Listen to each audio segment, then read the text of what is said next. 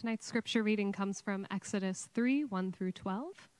I'll give you a second to get there yourself as I get there. All right.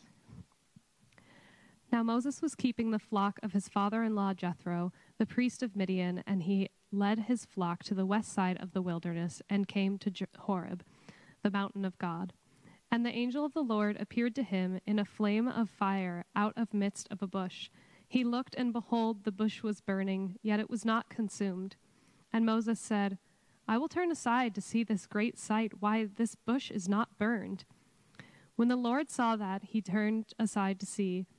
God called him out of the bush, Moses, Moses, and he said, Here I am. Then he said, Do not come near.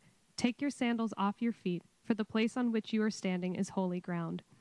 And he said, I am the God of your father, the God of Abraham, the God of Isaac, and the God of Jacob. And Moses hid his face, for he was afraid to look at God.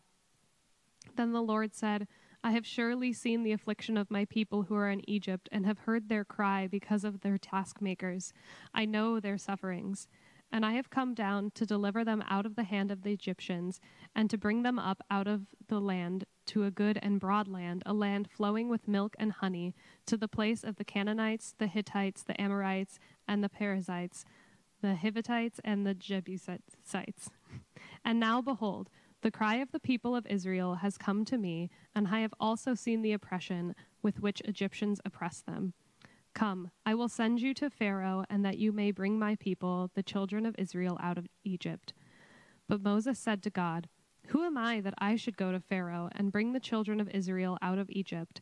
He said, But I will be with you, and this shall be the sign for you, that I have sent you. When you have brought the people out of Egypt, you shall serve God on this mountain. This is the word of the Lord. Buenas noches. Good evening, Calvary. What a privilege we've been given to be able to gather together today.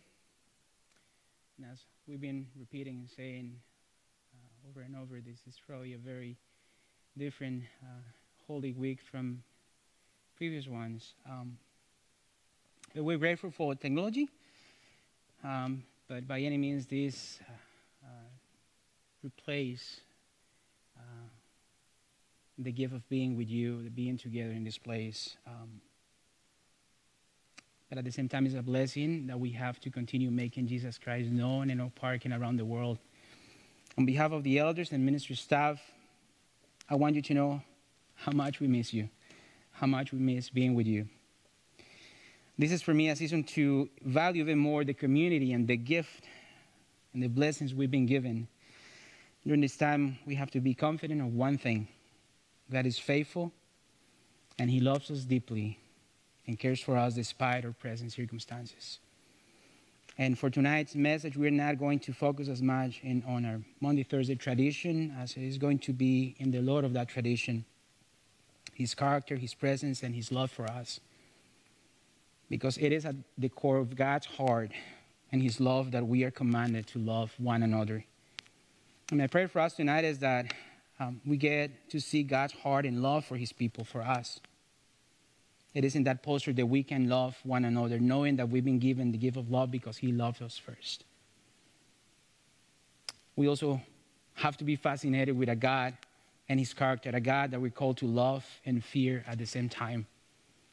But to reflect in His character, who He is and His love, we're going to take a step back from the Holy Week tradition, specifically from Monday, Thursday, and we're going to set ourselves in Exodus 3 as we reflect about God's presence and His love for us. Because we need to have an understanding of God's love. We need to hear what He has to say in the world that we're in today. But before we start, I ask you that you join me in prayer from your homes.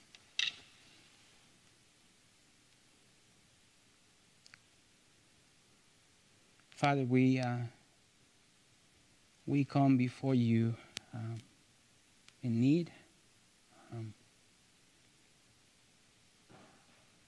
in a very different, interesting week, Lord, that evokes a lot of reflection. I pray that, Lord, that you will visit every family, Lord, every member of this community, and anyone who's following us right now, Lord. That your Spirit will be ministering each and every one, Lord. Pray that this word, your word, will find place in our hearts, that will be challenged, encouraged. Thank you for your faithfulness, Lord. I pray that you will give me clarity of mind and speech as I preach your word tonight. Help me to speak the truth and anything but the truth for your glory. In your name I pray. Amen.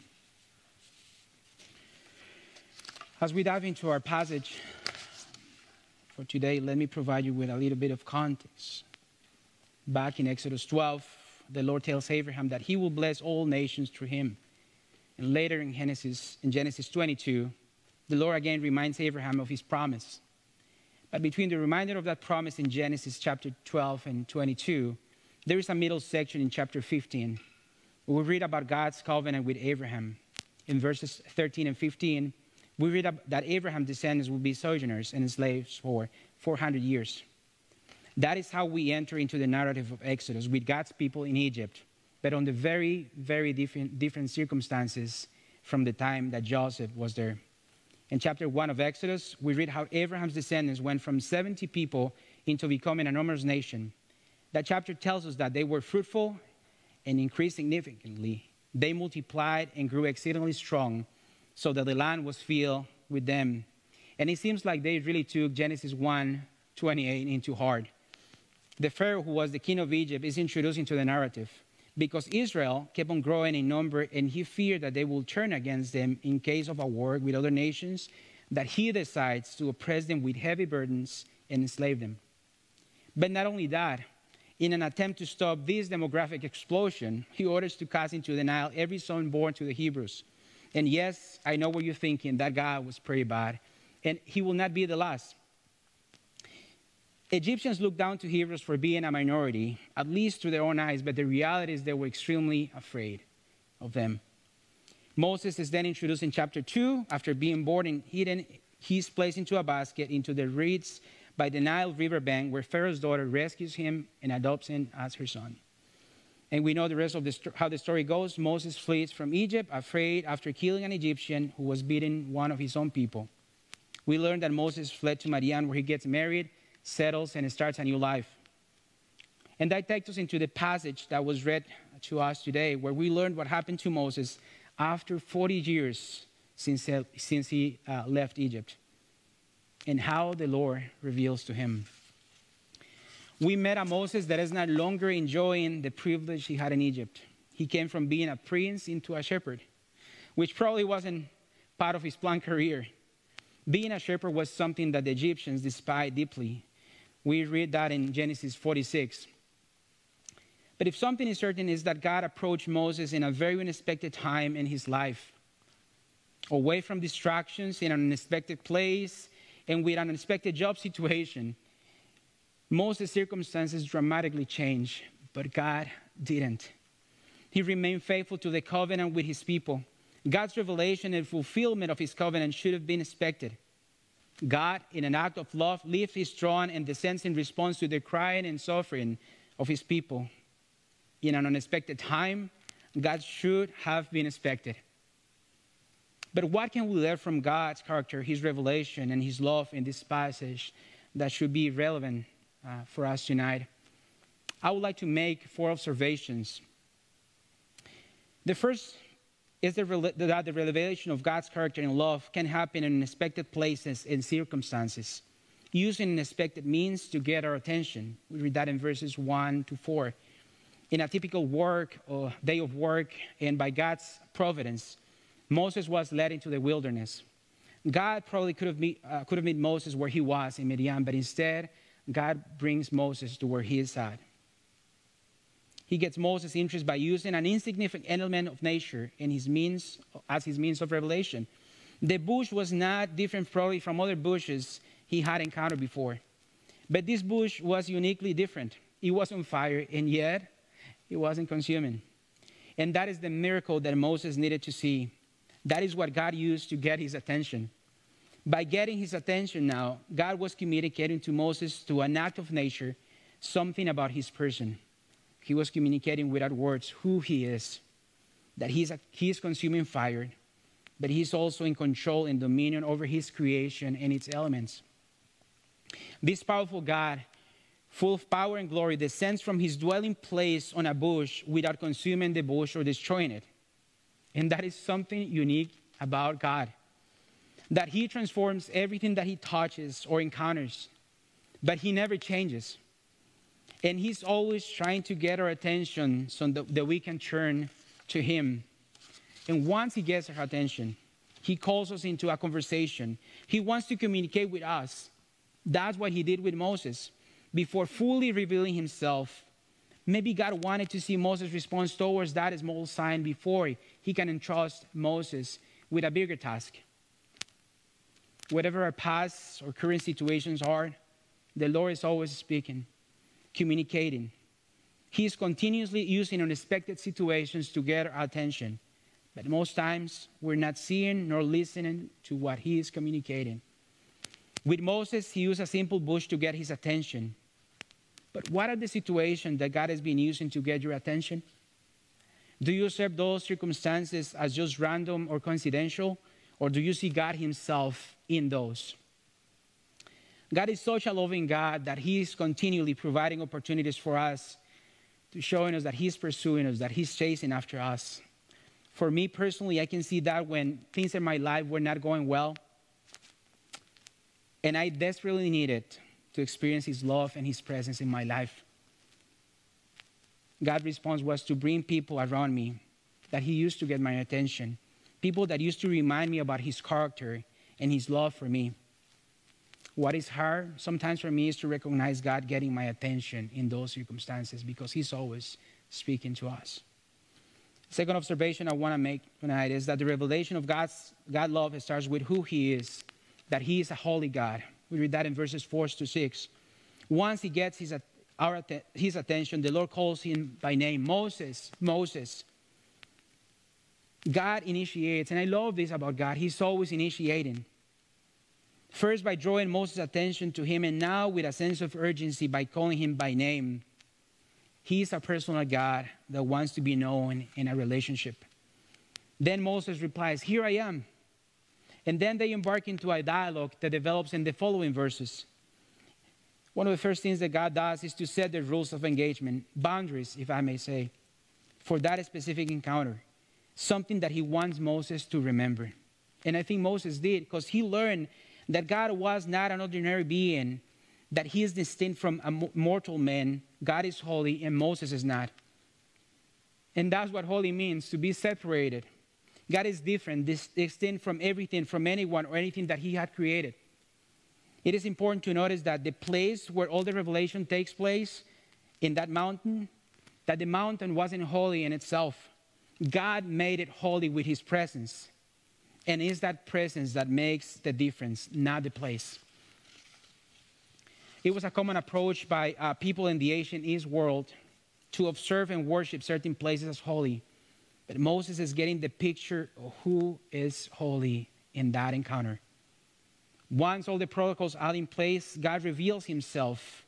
And he says, "I am the God of your father, the God of Abraham, the God of Isaac, the God of Jacob." And Moses understands the message. He gets it. And he hides his face. He is in the presence of the one and true living God. Moses is receiving revealing information about God. He is also encountering and experiencing God himself. He is in the presence of this awesome, majestic, sovereign, and loving God. What I think it could have been a huge revelation for Moses was that God himself was interested in a mortal like Moses. A simple man full of regrets, failures, with burdens and oppressive past, yet God shows his heart to Moses, his love in that display of holiness and glory. In that revelation of himself, God is inviting Moses into a relationship. Abraham, Isaac, and Jacob had something in common with Moses. They weren't perfect, and rather they were broken people. And it seems that broken people somehow are God's ideal working material. Throughout the Bible narrative, we see God deeply associated with broken people. He wants to let them know who he is and his love for them. That his love is sufficient, that his love can conquer any failure, and his grace is enough. There isn't anything in our lives or anyone in this world that God's love can take, overcome, or move towards to. There is no place on earth where we can hide from his presence or his love. If you're watching this tonight and you're assuming that you're a good person or morally right because you obey rules, regulations, or rituals, and that makes you good or right, let me tell you something. That doesn't make you holy. Like Moses, we need to understand that we are not good enough to come before him. That's what we read in Romans 3:10, that no one is righteous. The only way for us to experience his presence was and is through our Lord Jesus Christ and his sacrifice in the cross. The grace and love that Jesus exhibited in the cross is what allowed us to approach God without being consumed. Moses hid his face, but we've been given direct access to God. His presence and his everlasting love is available to us through Jesus Christ today. No matter what you've done, where do you come in life, there is hope in God and his love for us. The third observation is that the revelation of God's character also communicates that he's a present God and a God who saves. We read that in verses 7-9. Moved by the groaning and the cry of his people, God tells Moses that he's a God that cares for his people. At the end of chapter 2, we read that he's a God that sees, hears, and knows his people, and that he has been actively waiting to act upon their circumstances, but also that he's a God who saves, and that now was the moment for him to act upon the situation, not only to save them, but to fulfill his promise and to take them to the land that he promised they will possess. He's a God that does what he said he will do in his time. 400 years. That was a lot of time for Israel, but it wasn't for God. Moved by profound love, he left his throne and came down to save his people from their suffering and oppression. He's not a God that is sitting in a chair watching the channels of his creation and eating pizza. God can seem to be quiet, but he's always present. He's an active participant with his creation. He was, he is, and he will be the last boy in the unfolding events in the story of this world. God was saving his people from slavery. He was also wanting them to inherit what he promised and for them to enjoy him and his presence, the presence of a loving, caring Father. Before he commands anything from us, he invites us into a natural, real, and vibrant relationship. And this is through Jesus, to experience his love. He wants to be an active participant in our lives. And as an active response to that love from us to him, is that we're sending to the world as brokers and ambassadors of his message to tell the world that there is hope and assurance through him in the midst of the reality of this world. What we see unfolding through the book of Exodus is a foreshadowing of what this loving God, creator of the universe, this immanent, transcendent God, planned to execute in his time through Jesus. And you know what? He did. He did. The God who hears, remembers, sees, and knows will heal this world. And finally, in God's revelation of his character and love, there is an invitation into a relationship that glorifies him. He invites Moses to be an active agent of his love into the world. An important remark to notice is that after God reveals himself, initiates a relationship, and tells him who he is when he tells Moses that there is something for him, that he has a part to play in this plan of his. And he wants to do it in a place where there is a relationship. He invites Moses to be his broker and to go and liberate his people from slavery and their oppressor into the place that he promised. God is commissioning Moses to lead them out of their situation. Israel is facing numerous calamities, and God is the answer. He is the solution. And he wants Moses to be an active agent of his message. But in the face of such a challenge, of course, Moses' doubts arise. This is like a couple that just met in the park. And after 10 minutes, she says, I like what I see, and I love what you're saying, but you want us to get married now?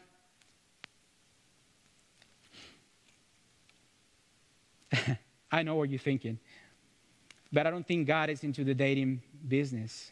He wants to get married with us. In the face of this, we need to think about Moses. Probably 40 years ago, Moses' response could have been different. However, a lot has happened in Midian, the wilderness, and his circumstances truly changed who Moses was. But God didn't. He didn't change. From a human perspective, Moses was probably better equipped, trained, and ready to be the great hero that the Hebrew nation needed. And it was all that, and probably that he acted out of time on his own strength, what maybe disqualified Moses in the first place. But now we encounter a very different Moses. This is how someone described Moses in this moment in his life.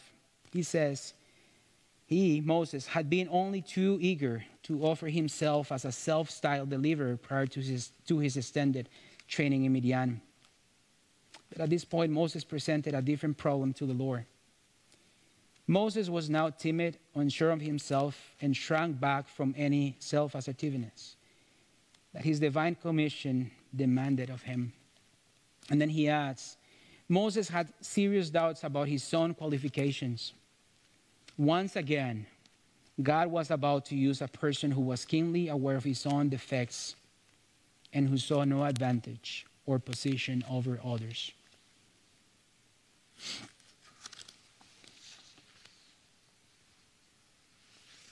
Moses was right where God wanted him to be. And into this inadequacy, God responded, I will be with you. The Lord did not even bother to answer Moses' question in verse 11, because this task wasn't about Moses. God was not sending Moses to Egypt by himself like the patriarchs before him. God promised to be present with Moses. That idea of God being present with his brokers is something that is repeated in the biblical narrative. God's active presence with Moses was the changing factor, not Moses. It was God from the beginning to the end, and Moses was the means through which God, his message and glory will be displayed in Egypt. Moses just needed to surrender, fully surrender himself and rest in God's hands. As an engagement ring is a proof of a future wedding celebration, God's word was Moses' proof. God is telling Moses that he needs to have assurance, faith, by knowing that he wants to be worshipped in that mountain by his people. That was God's proof, and that would eventually increase Moses' faith. Pretty much what God was telling Moses is, I told you what I'm going to do. When you get to see how I will deliver my people from Egypt, I will bring you here. You will remember these words that I just spoke to you, and you will remember that I'm faithful, that I will fulfill my promises, and your faith in me will increase. Don't worry. You don't have to worry about anything, strategies, anything. I already did. I already figured everything out. Have faith in me and in my word. God was asking Moses to believe in faith in his word. God promised to honor his word and to be present with him as he sent him as a broker to Egypt. But Moses has to be all in. God didn't need a perfect and fully equipped Moses. He needed a Moses ready to say yes without having all details figured out. God needed someone who can obey and trust him in faith. After that journey from Egypt, we'll see a Moses with an increased faith and with a deep desire to love and to know more God. As I say, God is not into the business of dating. He wants us all for himself. He wants us to trust him. He wants us to be committed. God is inviting us tonight to be conduits of his love and his word as he restores and heals this world. As we faithfully commit ourselves, for as broken and imperfect as we are, our faith will grow stronger for the world to see that we have a God that saves and a God that fulfills his promises. In the same way that God sent Moses to Egypt, God sent his son as a proof of his deep love for us. And in the same way that Jesus commissioned his disciples, we are to be commissioned to be sent into the world. That might look different for everyone, but his word and commandment to go is for all of us. In these passages tonight, we learn about God's character, a God that is moved by love, that God uses unexpected situation and unexpected means to get our attention, that he's holy and we're not, that he saves us, move out of his love and promises to his people, and that he invites us into a relationship that gives us meaning, purpose, that honors him and gives him glory. So when we think about the love that we profess having for others, we need to remember that we love because he loved us first. And for thousands of years, the Lord has acted upon his word. His love and his promises, as we can see those promises in the first chapters of Exodus. He's a faithful God. Like him, his word is unchangeable and unshakable. In a very unusual Holy Week, this requires and evokes an unusual reflection. In 1 John 4:20, we read, "If anyone says, 'I love God,' and hates his brother, he is a liar. For he who does not love his brother whom he has seen cannot love God who he has not seen." God is the Lord of Monday, Thursday, and his love is stronger than our tradition. Out of that love that we confess having for God, how are we loving each other this week during this season? And where have you experienced God's presence and love during this week? How do we move from one event in our lives into God's daily presence and assurance that he wants us to have? Because the moment that we lose faith, the moments that we lose sense of his presence, love, and who he is when we turn into fear, doubts, and we start to focus on ourselves and our circumstances only. 1 John 4:18, and I'm going to close with this, says, "There is no fear in love, but perfect love casts out fear. For fear has to do with punishment, and whoever fears has not been perfected in love." Let us pray.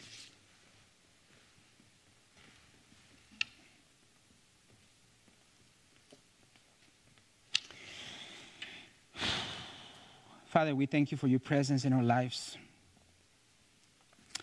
That you are a faithful God, a holy God, a sovereign God that intervenes over and over in the appropriate times of our lives. Always in a time that will give you glory. Thank you for the reminder today of your love for us. That you are a God that hears, remembers, sees, and knows. We acknowledge that you are a present God. You are so near, you are so perfect, you are so holy, God.